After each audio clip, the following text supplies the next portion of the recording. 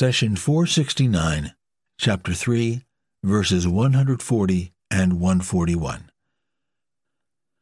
إن يمسسكم قرح فقد مس القوم قرح مثله وتلك الأيام نداولها بين الناس وليعلم الله الذين آمنوا ويتخذ منكم شهداء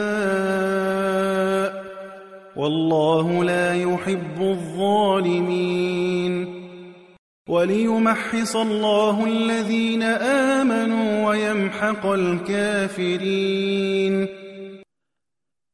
If a wound has touched you, then a similar wound touched the others. Such are the days. We deal them out in turns among people so that God may know those who believe and select from among you witnesses to the truth. God does not love the wrongdoers. Chapter 3, verse 140. Let's study the phrase, so that God may know those who believe and select from among you witnesses to the truth. At times of victory, many people who had nothing to do with the battle claim that they helped and demand their piece of the glory. Times of defeat are different. They are better truth detectors and give you a clear idea about the people who bear responsibility, believe in your cause, and share the cost and accountability.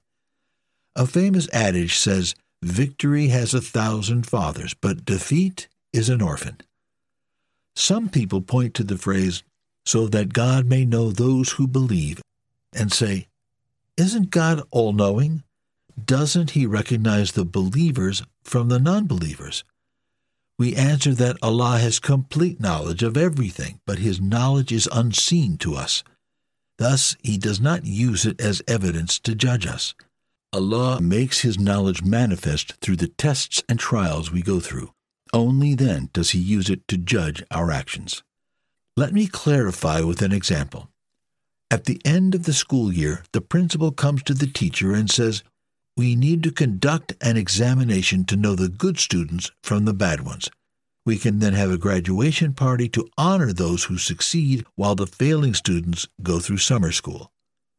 The teacher objects and says, "We do not need an exam. I can tell you exactly who will pass and who will fail.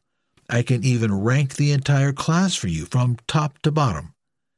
But the principal insists on the examination because he does not want trouble from the parents. So the principal tasks a different teacher to develop and administer an exam. Sure enough, the results are exactly as the student's teacher predicted. Here we ask, was the teacher who taught these students all year unaware of what the students knew? Did he intend to obtain this knowledge through the exam?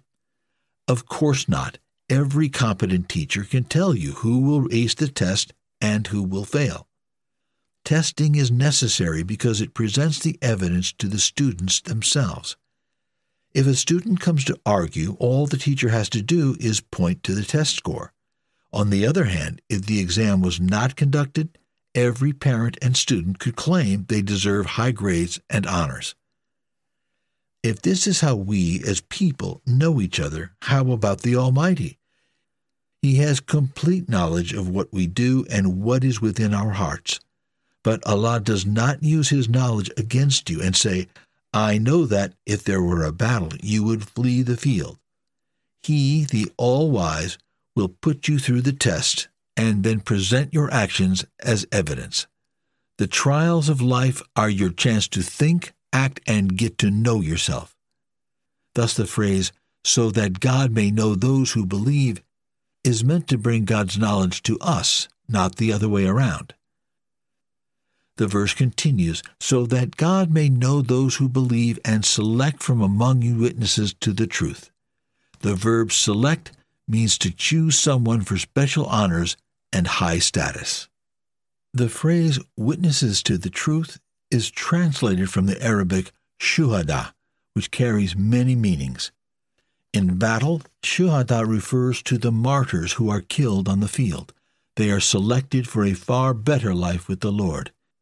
He says, "Do not think at all of those killed in God's cause as dead. Rather, they are alive with their Lord. They have their sustenance. Chapter 3, verse 169. Some people ask, when the graves of the martyrs are disturbed, all we find are bones and dirt. Where is this wonderful life you claim? We answer that you should read the verse carefully. They are alive with their Lord, not with you, and are provided for in heaven, not on earth.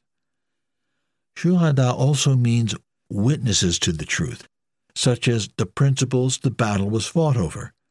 The truth is so valuable that it warranted the sacrifice of wealth and soul to preserve it. Every person loves good for him or herself, and those who sacrifice see more value in the truth than life itself. The verse ends with, God does not love the wrongdoers. This statement was on full display in the Battle of Uhud. Allah the Almighty does not like wrongdoers, whether Muslim or not. And as soon as the Muslims violated the command of Prophet Muhammad, they lost God's support and were left to manage the battle alone.